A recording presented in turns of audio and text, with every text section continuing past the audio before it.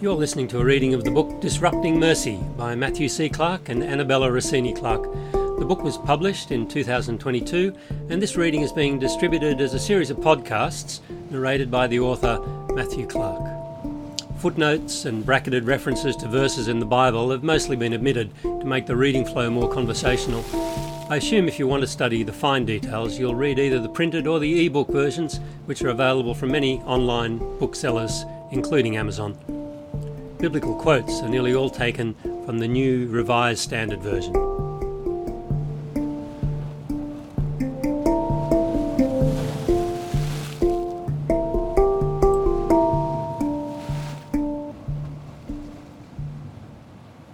Chapter 1. Up a Tree with Zacchaeus. An initial thought to ponder.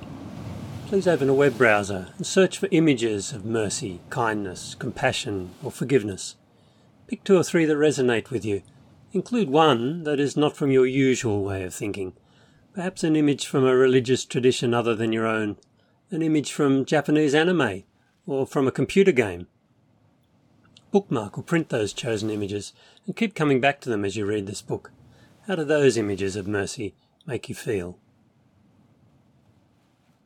From his vantage point in a sycamore tree, Zacchaeus hoped to see Jesus without drawing attention to himself. The encounter with Jesus did not turn out as Zacchaeus expected, but provides us with a perfect example of mercy. The incident exemplifies a way of thinking about mercy as a proactive blessing with the power to transform the recipient's life, rather than simply a reactive deliverance from suffering or guilt. It may seem a simple story. It's one we often present neatly to children. But I'd like to explore this encounter a bit further to uncover its richness. As you will see, most of the themes of this book find their roots under this sycamore tree. The interaction between Jesus and Zacchaeus appears in Luke's account of the life of Jesus as part of an extended discussion on the nature of salvation. The theme picks up momentum when a certain ruler approaches Jesus and asks, quote, "Good teacher, what must I do to inherit eternal life?" End of quote. After some banter about what it even means to be good, Jesus disappoints the man by saying it's almost impossible for a rich person to enter God's kingdom. Today the word kingdom carries a negative connotation of patriarchy and feudal domination, but those were not the images intended by Jesus. If the word is too tarnished for you, I suggest replacing it with the more modern term society. People who watched this interchange were surprised enough to ask, well, who then can be saved? Luke weaves an answer to this question by narrating 3 consecutive interactions between Jesus and his close disciples, an unnamed blind man, and then Zacchaeus. In these encounters we find out not only who can be saved and the varied forms that salvation can take, but also about the close relationship between salvation, eternal life, and participation in the kingdom of God. Quote, "Then Peter said, 'Look, we've left our homes and followed you.' And he said to them, 'Truly I tell you, there's no one who has left house or wife or brothers or parents or children for the sake of the kingdom of God who will not get back very much more in this age and in the age to come eternal life.' Then he took the 12 aside and said to them, 'See, we are going up to Jerusalem, and everything that is written about the Son of Man by the prophets will be accomplished. For he will be handed over to the Gentiles, and he will be mocked and insulted and spat upon. After they have flogged him, they'll kill him, and on the 3rd day he will rise again.' But they understood nothing about all of these things. In fact, what he said was hidden from them, and they did not grasp what was said." From Luke chapter 18, verse 28 to 34. To the people already committed to following him, Jesus acknowledges that they have already given up what the rich man was unwilling to relinquish. They have left everything, including homes and family, for the sake of the kingdom of God, and are already on the path to inheriting the eternal life that the rich ruler may never find. But then Jesus confuses them by noting that the path they will travel together also leads to being mocked, insulted, spat on, flogged, and killed. Not the kind of salvation they expected. Who can be saved, if not the rich and the powerful? Those who give up all and suffer along with Jesus. For them, salvation means being blessed within their lifetime with more than they have ever given up, and the future blessing of eternal life. Jesus and his disciples then continue their walk towards Jerusalem via Jericho. Quote, as he approached Jericho, a blind man was sitting by the roadside begging. When he heard a crowd going by, he asked what was happening. They told him Jesus of Nazareth was passing by. And then he shouted, Jesus, Son of David, have mercy on me. Those who were in front sternly ordered him to be quiet, but he shouted even more loudly, Son of David, have mercy on me. Jesus stood still and ordered the man to be brought to him, and when he came near, he asked him, What do you want me to do for you? He said, Lord, let me see again. And Jesus said to him, Receive your sight. Your faith has saved you. Immediately he regained his sight and followed him, glorifying God, and all the people, when they saw it, praised God. Luke 18:35-43. On the outskirts of Jericho, they are accosted by a blind beggar who calls out repeatedly, Jesus, Son of David, have mercy on me. He's told to shut up by the crowd, but Jesus responds to his marginalization by asking, What do you want me to do for you? In asking this question, Jesus acknowledges the man's request for mercy and pauses to listen and to understand what mercy meant to such a person. The blind beggar confirms what we expected. He wants to see. In response, Jesus says to him, Receive your sight, your faith has saved you, and immediately the man can see. The Greek word sesoken is often translated as healed in this verse, but its root soso has the primary meaning of saved, and it's the same word as used in the crowd's earlier question, then who can be saved? The word is applied later to Zacchaeus, although the nature of his salvation is very different from the physical healing of the blind man. Who can be saved, if not the rich and powerful? Those who are physically broken and socially outcast. For them, salvation may mean, first and foremost, physical healing. Having received the mercy he asked for, the man follows Jesus, praising God. Nothing in Luke's account implies that mercy was shown because the man deserved it, or did not deserve it, nor because of any prior repentance or future debt. Jesus' own explanation is that the man's faith saved him, a faith demonstrated by calling out to Jesus in the belief that Jesus could and would show mercy. From the outskirts of Jericho, Jesus and his followers, including the once blind man, now move through the city, where they meet another man in need of mercy. Quote, He entered Jericho and was passing through it. A man was there named Zacchaeus. He was a chief tax collector and was rich. He was trying to see who Jesus was, but on account of the crowd he could not, because he was short in stature. So he ran ahead and climbed a sycamore tree to see him, because he was going to pass that way. When Jesus came to the place, he looked up and said to him, Zacchaeus, hurry and come down, for I must stay at your house today. So he hurried down and was happy to welcome him. All who saw it began to grumble and said, He's gone to be the guest of the one who's a sinner.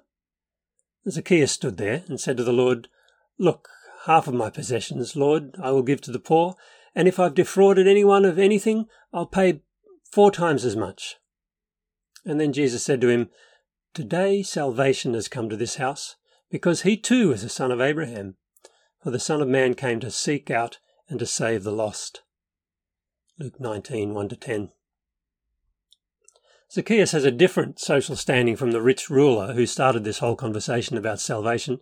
In Matthew's account, the rich ruler is referred to as a young man, and is probably a naive youth with inherited money from a well-respected family. On the other hand, Zacchaeus has probably been shunned by the Jewish townsfolk because, as a tax collector, he is a collaborator with the occupying Roman forces. He is a man of considerable power, not just a tax collector, but the local chief tax collector. Probably the head of a tax-collecting company who won a contract to collect taxes on behalf of the Romans, with wealth that came from exploiting his fellow Jews. Zacchaeus is a short man, looked down upon both literally and figuratively. He wields a lot of power and is consequently disliked, despised, and feared. Though privileged and wealthy, Zacchaeus lives just as much on the edge of the crowd as did the blind beggar. Zacchaeus too is broken and in need of salvation. Although curious, he does not have the faith to call out for mercy. Nevertheless, Jesus sees him, deeply sees him, sees beyond the wealth and beyond the status of social pariah.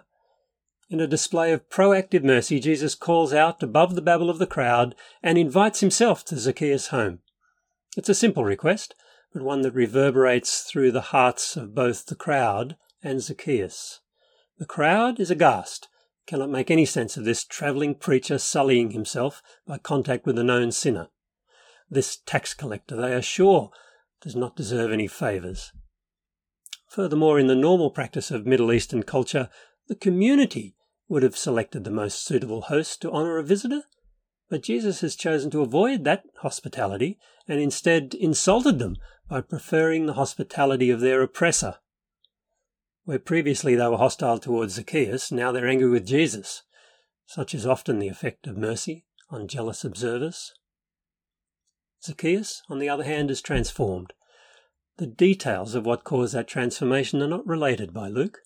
Perhaps Jesus and Zacchaeus held a longer conversation that evinced the change, but the brevity of Luke's account suggests that the core reason was simply Jesus' act of inviting himself to Zacchaeus' house. This unexpected act highlights several important aspects of mercy. It went against the social current. It was dignifying. It was a gift. It upended the idea of debt. First, Jesus' compassion for Zacchaeus motivated him to reject the dismissive attitude of the crowd towards Zacchaeus. According to Kenneth E. Bailey, the text and the legal restrictions on the placement of large trees imply that Jesus had passed through Jericho at this point and was on his way out of town towards Jerusalem. Earlier on, Luke said that Jesus was just passing through Jericho, but having seen Zacchaeus, he changes his mind about continuing to Jerusalem, despite his own plans, and despite, or perhaps because of, the antagonism of the townsfolk to Zacchaeus. Jesus repeats his habit of embracing the outsider. Second, Zacchaeus would have seen the reaction of the crowd. Like them, he would have noted the violation of hospitality customs and recognized that the invitation to eat with him was a slight against the honor of the community. He would understand that Jesus was risking ritual uncleanness by entering the house of a sinner the day before Passover. He heard the crowd muttering against Jesus, but whereas the crowd was affronted by Jesus, Zacchaeus was, quote, happy to welcome him, end quote. Zacchaeus immediately understood that Jesus' simple act affirmed his dignity and value. Jesus' acceptance of Zacchaeus denied his status as an outcast and acknowledged him as a son of Abraham, meaning in this context that he too was a member of the Jewish community. We should not deduce that Jesus invested him with some new value, but rather that he recognized and affirmed the value Zacchaeus already had, even if that value had been forgotten.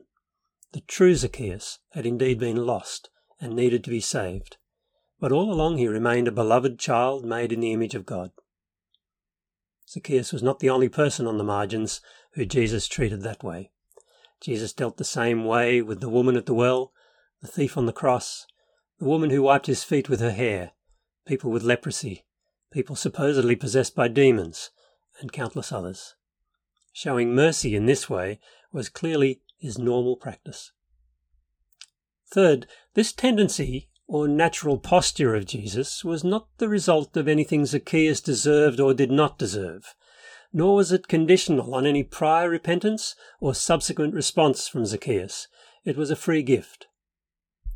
Fourth, Jesus showed mercy to Zacchaeus in a very strange way, by putting himself in debt to Zacchaeus. On the surface, he did not give Zacchaeus anything, but instead asked Zacchaeus to give him something. He invited himself to Zacchaeus' house, where he presumably ate a meal and perhaps even slept overnight. In the normal course of social interaction, this would mean he now owed Zacchaeus something. The fact that he took the same approach with the woman at the well, whom he asked for a drink of water, suggests that this is a deliberate strategy. I'll say more about this in a later section on mercy as a gift. In this context, the process of asking for help contributed to Jesus' affirmation of Zacchaeus by declaring him worthy of being a host. Jesus denied the judgment of the crowd that Zacchaeus was a taker and gave him an opportunity to prove them wrong. Jesus placed himself in a position of need and asked Zacchaeus to serve him, saying, in effect, I don't care that others spurn you. I would be honoured to walk by your side and be a guest at your table." The effect of this act of mercy was a radical shift in thinking for Zacchaeus that led to a radical shift in his financial and relational intentions. He spontaneously decided to give half of what he owed to the poor and to repay fourfold anyone he has cheated. This response was in no way required by Jesus. The reparations were not a condition of Jesus' mercy, but a result of it. Luke does not spell out the thought process that led to this radical change, but I imagine Zacchaeus' self-talk going something like this: "Jesus risked his own reputation for me, whose own reputation is a crock of camel dung. Why have I been so proud of making myself rich, proud of how everyone fears me? What have I become? They all hate me. And they're right. I've got more money than I know what to do with, but I'm worthless. An outcast, like that blind beggar I walk past every day. Blind no more, it seems. I wonder what happened to him. Where was I? Oh yeah, outcast, ashamed of myself. But Jesus doesn't see me that way. He's not blind to what I do, but seems to think I'm worth spending time with. I wish I was. Maybe I am. But if I want to lead a household worthy of giving hospitality to someone like Jesus, I'll have to be a better me than I've been. Maybe that needs to start with being more generous." Now, whether or not this imagined reflection is accurate, there was a change at the root of Zacchaeus' identity. Jesus' mercy sparked a re-evaluation by Zacchaeus that resulted in true repentance. Not a heavy sense of moral guilt or even remorse, but a change of mind accompanied by a change of behaviour. He started to think of himself differently, and as a result, realised that he had to act differently. Such a transformation deserves the label salvation. Jesus comments, "Today salvation has come to this house." Today Jesus has come to this house. Today mercy has come to this house. Today the real Zacchaeus, a son of Abraham who had been lost, has returned to this house. Jesus has been asked, in effect, who can be saved if not the rich and the powerful? He assures his disciples, who have already given up their past lives to follow him, that they will receive more than they have given up, and they already share a place in the kingdom of God. He responds to a blind beggar's cry for mercy with healing. Jesus responds to Zacchaeus in an act of mercy that transforms his whole outlook. Salvation looks different to each person as God's mercy is applied to their specific needs. Who can be saved? Those who follow Jesus, the oppressed and the oppressor, and, despite the difficulty of pushing a camel through a needle's eye, even the rich, for what is impossible for mortals is possible for God. The salvation of the blind beggar and Zacchaeus highlights the centrality of mercy in Jesus' strategy. He came to seek and save what was lost through such acts of proactive, non-transactional mercy. The story of Jesus' encounter with Zacchaeus is one of many that show the transformative potential of mercy. Mercy is not simply letting someone off the hook so that they get away with their failings. It is a generous gift that can lead to a radical reorientation in the life of the recipient. If we were to live mercifully, it would also require a radical reorientation of our attitudes as givers. Subheading: something to consider. What experiences of mercy has this chapter brought to mind? Occasions when you have received, witnessed, or shown mercy.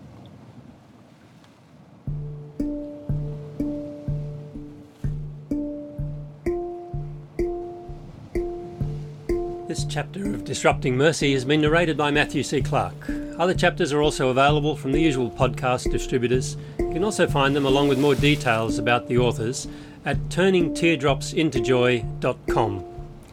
If you'd like to join a discussion about the book and share your own experiences of mercy, search for the Disrupting Mercy group on Facebook.